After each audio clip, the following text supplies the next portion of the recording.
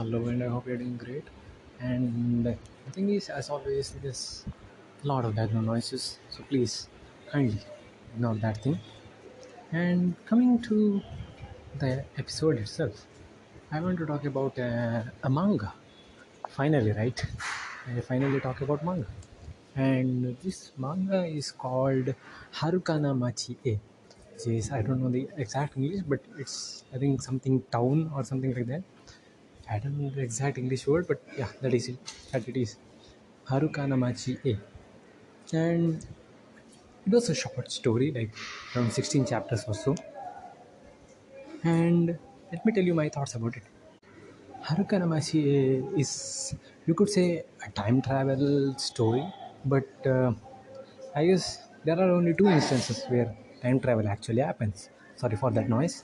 The first instance where the time travel actually happens is the beginning of the story when the protagonist, yeah, I like to call protagonist because it was such a short story that I don't remember any of the names. Yep, I don't remember any of the names that is in the story, but uh, yeah, the protagonist visits his mother's grave, and that's the first instance where time travel actually happens. The second instance is in the end.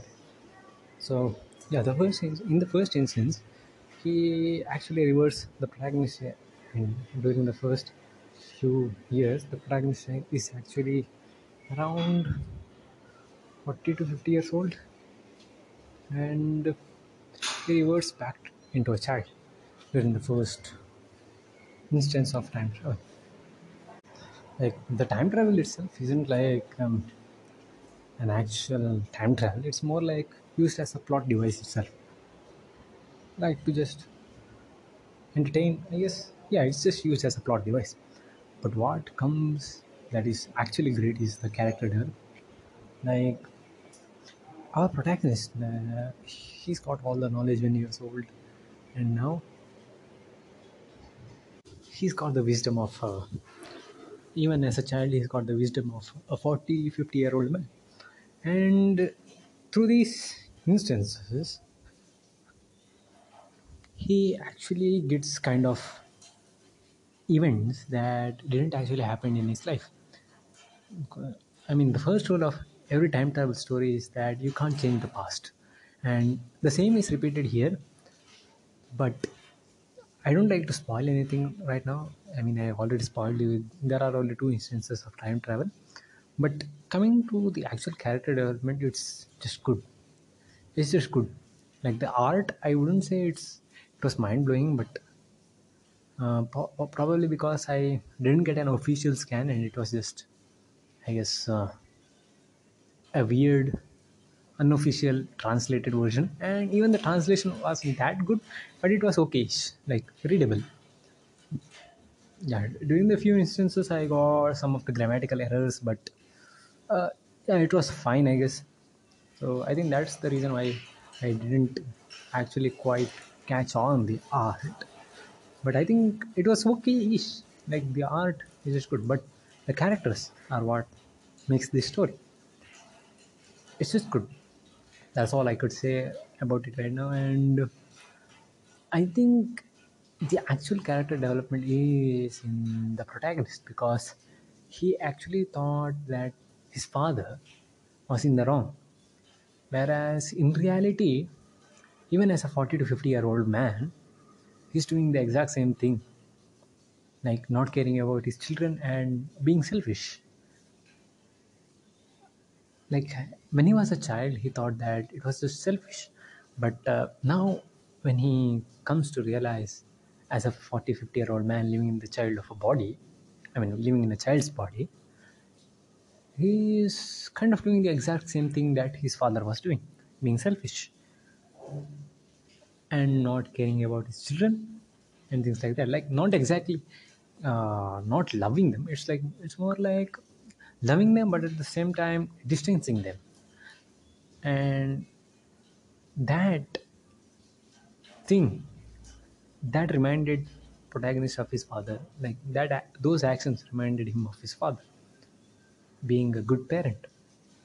Like Not exactly, I should say that being a good parent, it's more like humans and their, I guess, reasons and their selfishness in a good way, in a decent way, I'd say. Like this selfishness isn't portrayed exactly as good or bad. It's more like this on the neutral ground. The protagonist's dad wants to do something. He wanted to do something else, but he got caught up, and he kind of, after years, he kind of gets selfish reasons, and he just moves on. The story, I think it was like, I don't. It was such a short story. I don't remember much bits of it, but it kind of had an impact, a small impact on me, I'd say. Haruka no Machi-e was an was a good story.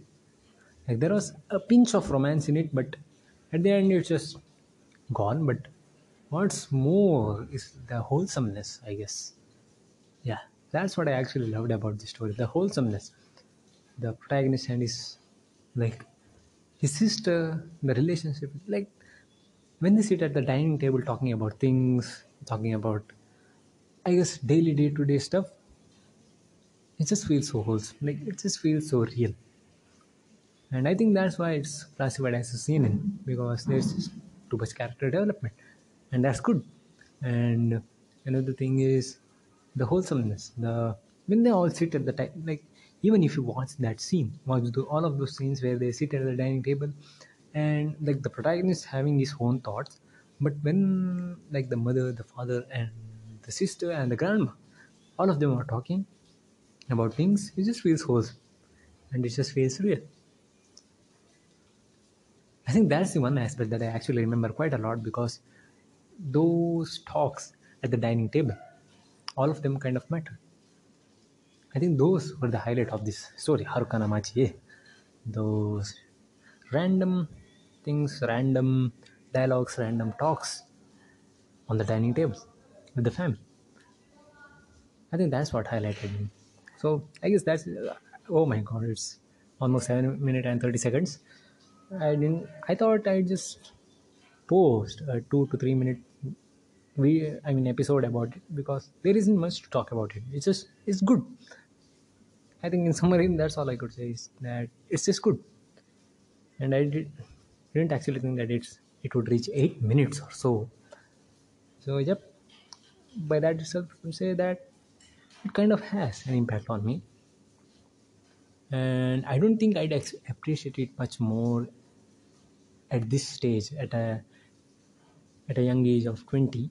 I think I'd appreciate it more when I reach the ages of, I guess, 35 to 50, 60. When I reach those ages, I think I'd appreciate it really, really more. And right now, even though I appreciate it, I like it, it's not like, oh my god, it's a masterpiece kind of thing. No, it's not at that level for me yet, but there are some shows that actually get enhanced when you watch them, I guess, a decade later or so.